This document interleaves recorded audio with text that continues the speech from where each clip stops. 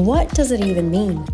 Your pursuit of gut health has probably taken you down a rabbit hole of misinformation, useless concoctions, and false promises. So this is where this uncensored podcast comes in. The gastroenterologist and his daughter is the first of its kind, bringing a specialist gastroenterologist and his daughter, yours truly, to help you navigate the world of all things gut health, from mouth to bum and everything in between. Join me, Sandra McHale, gut health specialist dietitian and founder of Nutrition A to Z, and my father, Wagdy McHale, specialist gastroenterologist and internist, as we unpack the most talked about topics in gut health, covering both the medical and lifestyle aspects of all things gut, with a ton of comedy and fecal tete-a-tete. Right, let's get into it. Dad, I think this is our final episode of our second season, or perhaps we'll just keep on going, who knows, with our crazy schedules. And by the time the episode airs, I'll be in Dubai with you all, escaping the European winter. So, funny enough, probably people don't realize it, or maybe they have, but we've done 2 seasons now, and I've only just realized a month ago that I've been using my podcast mic the wrong way. So I apologize to our listeners and our production team for any audio issues that they've had to put up with.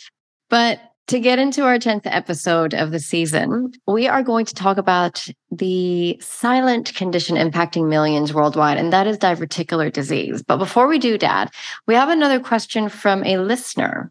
So here goes. I am 23 and my mom got diagnosed with colon cancer. I'm quite scared now and not sure what I can do for myself. Is there anything in specific I need to do? I heard going vegan can help. Dad, what would you say? Yes, from my side, you don't have to be scared. You're 23, and this depends on what age your mom got colon cancer. If it is in younger age group, so genetic factor can play a role. So it's better to do a colonoscopy as a baseline, and including your brothers, sisters as well. And then each country has got a screening program. So you have to join this screening program to be screened regularly to discover any polyps which might lead later on to colon cancer. For this, you will be safe, and most likely you will never get colon cancer if you discover it as a polyp. This from my point of view as a gastroenterologist. But for the other point is the lifestyle, which you can talk about it, Sandra. So we've actually covered quite a lot about colorectal cancer, right? No, but we've actually covered a lot in another episode of last season. So I definitely invite you to visit that episode and give it a listen. But in brief, you don't have to go vegan. We do talk in detail in that episode about lifestyle factors, but I would say fiber is key here. Certain factors like alcohol and red meat consumption, I would be mindful of, and just making sure that your diet is plant-centered. And by plant-centered, I don't mean you have to go vegan. So it has to be plant predominant and has a diverse range of different fibers that can definitely protect your insides. So that is my take. But as I said, we did cover it in a whole other episode last season. Okay, Dad, diverticular disease 101. What is it? Who gets it? And why? Diverticular disease is a common disorder in the gastrointestinal tract. We can divide it as diverticulosis and diverticulitis and other complications. Diverticulosis itself is a condition that occurs when the small pouches or sacs, they form and push outward through the weak spots in the colon, and then they are pockets outside. They are most likely found in the lower parts of the colon. However, they can be at any time left, right side as well. So they can occur anywhere along the digestive tract, correct? Yes, but mainly in the left side. But some people has got extensive diverticulosis. And most of these people, they don't know that they have it because in most of the cases, they are asymptomatic. They don't give symptoms unless they be a diverticulitis, and we'll talk about it later. The cause of the diverticulitis is not very clear till now, but the most acceptable theory is a low fiber diet, as if you don't eat enough fiber, this can cause constipation with the hard stools, which leading to straining and increased pressure in the colon or the intestine. And this as well. It's not very well proven, but it's most acceptable cause. And also, if you have lack of exercise, excess body fat, or use of painkillers, and so forth. So this is generally the main cause of the diverticulosis. Who gets the diverticulosis?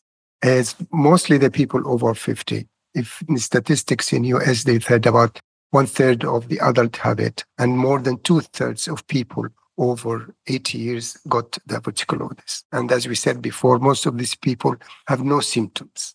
But if they develop complication, they'll be symptomatic. And how about diverticulitis?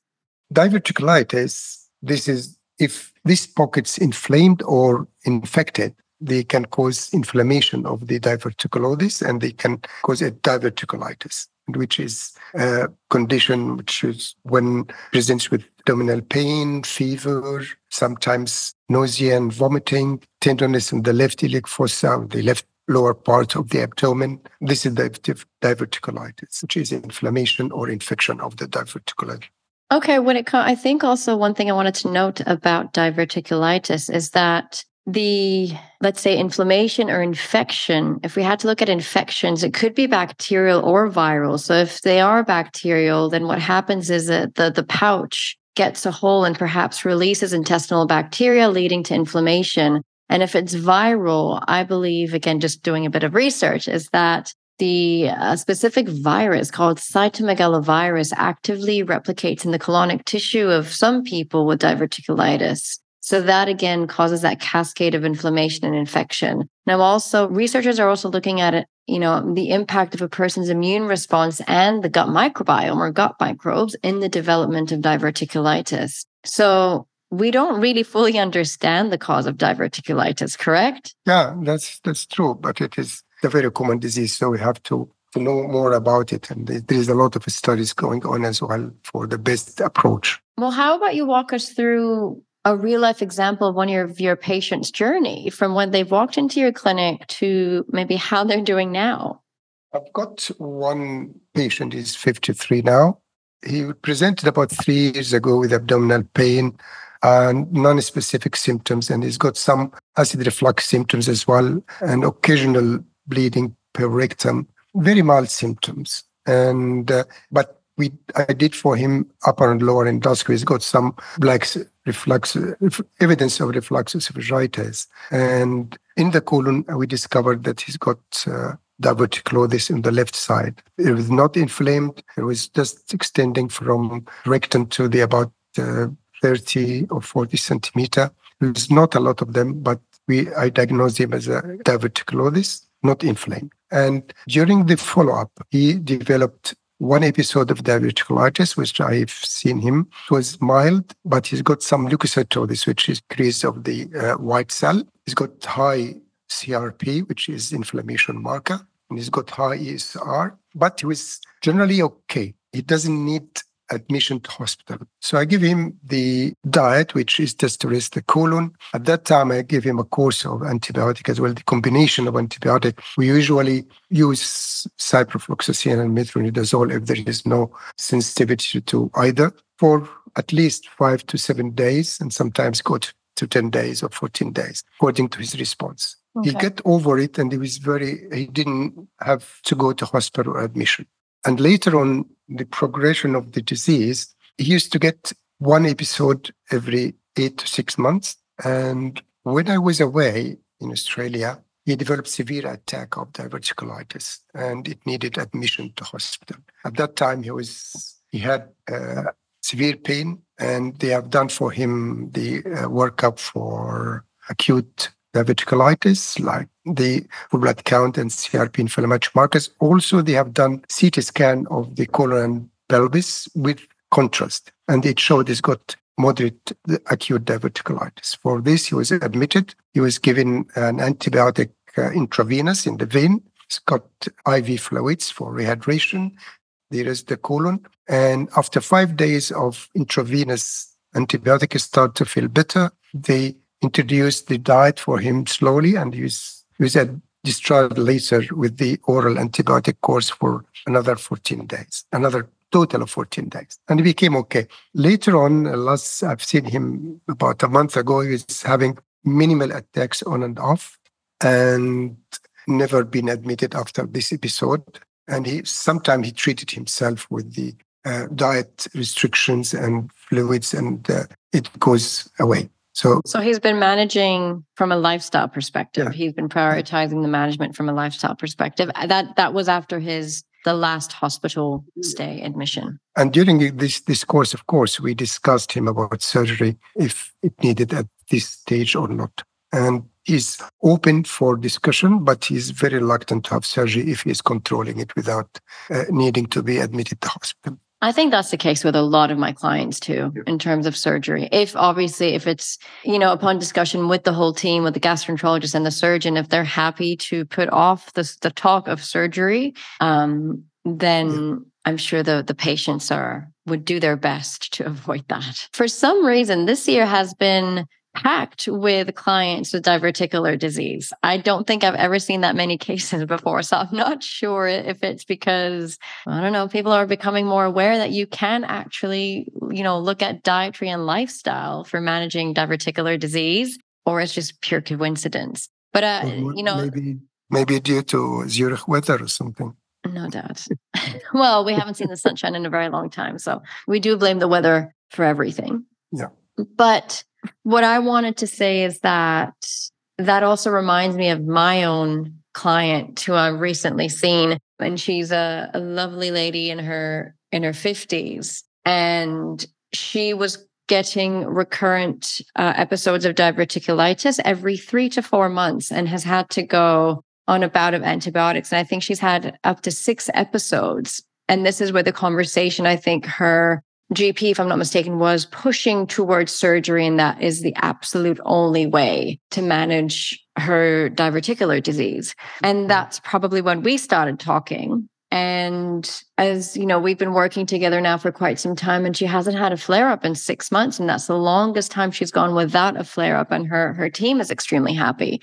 So this is just kind of a little nudge, is that there is so much to do from a dietary and lifestyle perspective, but obviously not undermining the power of, when do we need to actually intervene, whether it's surgery or medication and so on. So again, I think it's a very important note to make here, is that it's a constant collaboration between dietitians, for example, like myself, and the team, whether it's, specifically the gastroenterologist. Okay, Sandra, just to continue this conversation, how about to do round of facts versus fiction to address common misconceptions about diverticular disease? Yes, let's do it. Something different.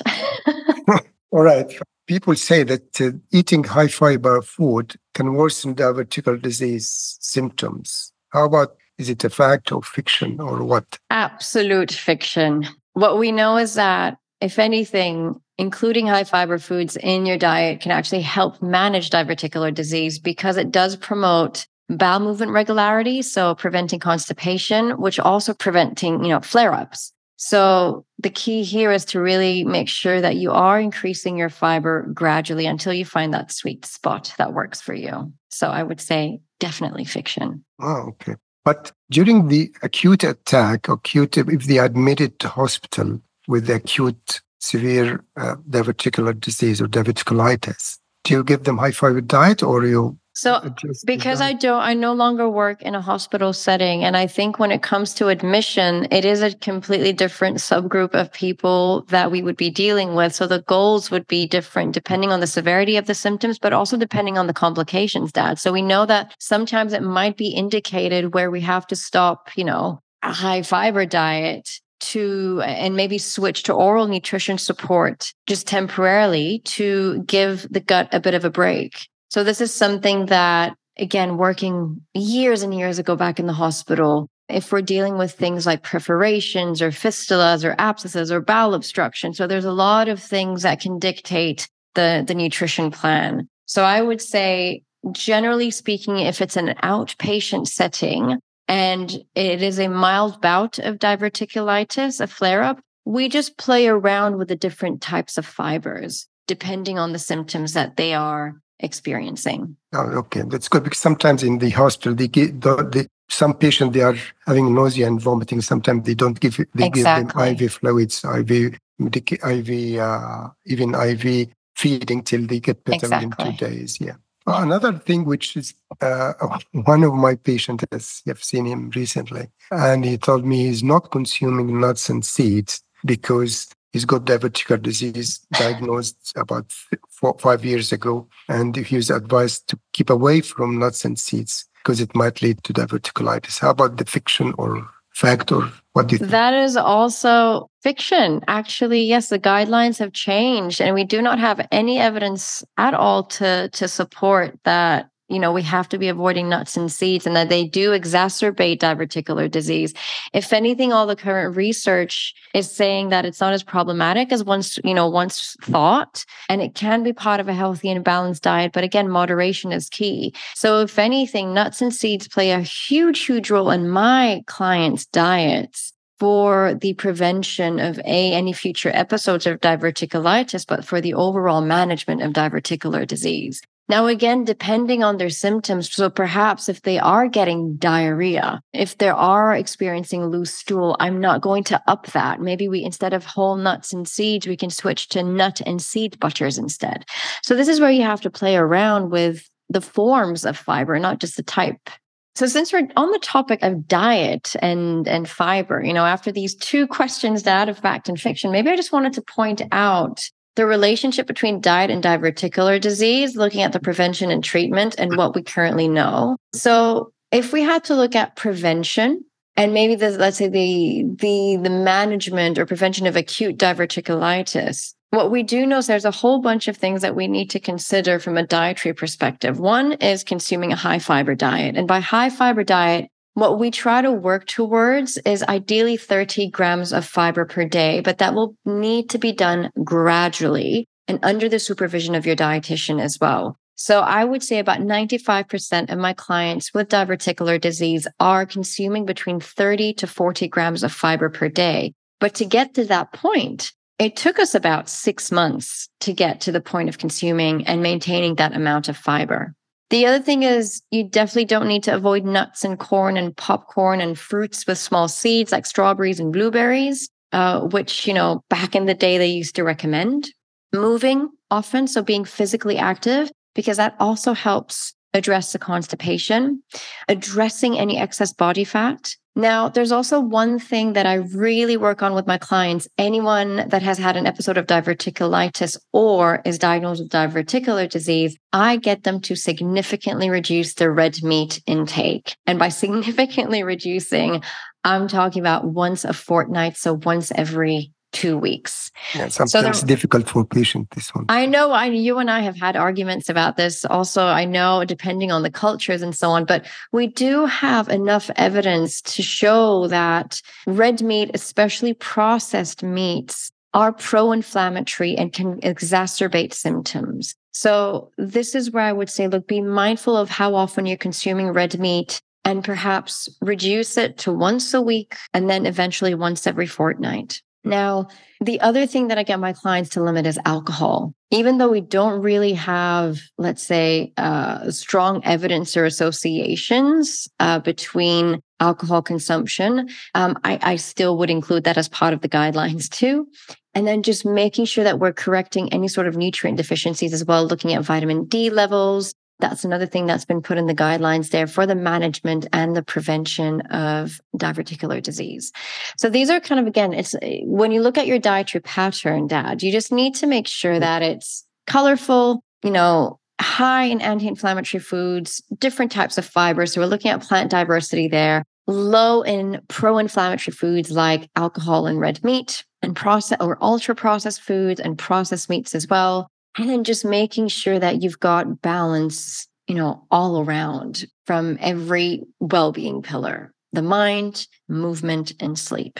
The two things that I think I want to kind of just quickly mention when we talk about fiber, because again, fiber is one of these things that people always ask about. So when we're talking about the prevention of diverticular disease, the role fiber plays there is bowel movement regularity. So because fiber adds bulk to your stool, promoting regular bowel movements. That helps prevent constipation. Because again, just like you said, Dad, constipation is associated with that increased pressure in your colon, which is a contributing factor to the formation of diverticula. Now, the other role that fiber plays in the prevention of diverticular disease is actually just your intestines' health. We do know that, a good intake of fiber is linked to a healthy gut. And fiber supports the overall functioning of your digestive tract and also maintains the integrity of your intestinal wall. So from a prevention perspective, fiber is crucial. From a management perspective, so if someone is diagnosed with diverticular disease, the things that we're looking at in terms of its role is symptom relief. And I mentioned that across the board with different gut conditions is that we play around with the different types of fiber. We know that having a good fiber intake can prevent episodes of diverticulitis. And this I have seen as well with my clients. For example, just like my most recent client who hasn't had an episode in over 6 months now. So this is where I would also even highlight that fiber is also important in maintaining that rich inner ecosystem. So your gut microbiome or, maintaining a nice, diverse gut microbiota. So we do know that a healthy gut microbiome or a diverse gut microbiome contributes to overall, gut health and can play a role in preventing infections that can lead to diverticulitis. So this is where I would say, as much as I hate using the term superfood, fiber can be dubbed as a superfood in this case. Now, to quickly end it, Dad, because you're probably asking, okay, that's just too much talk about fiber. Give me examples. So if I had to choose 3 things that actually, some suggestions that I've given to my clients, there's a breakfast example that I have recommended to clients to take every morning or even as a snack is a parfait, a combination of natural yogurt and kefir. Kefir is fermented milk with some ground flaxseed, psyllium husk, and berries. The other tip is to choose 3 different types of vegetables at mealtime, so at lunches and dinners. And then the third suggestion is to start maybe adding 1/4 cup. So that's only about 40 to 45 grams of chickpeas to a meal about 3 days a week. I think it covers all the fiber. In a bit more detail. All right, Dad. Well, it's your turn now for fact or fiction. Antibiotics are always necessary for treating diverticulitis. Oh, this is fact and fiction. So faction.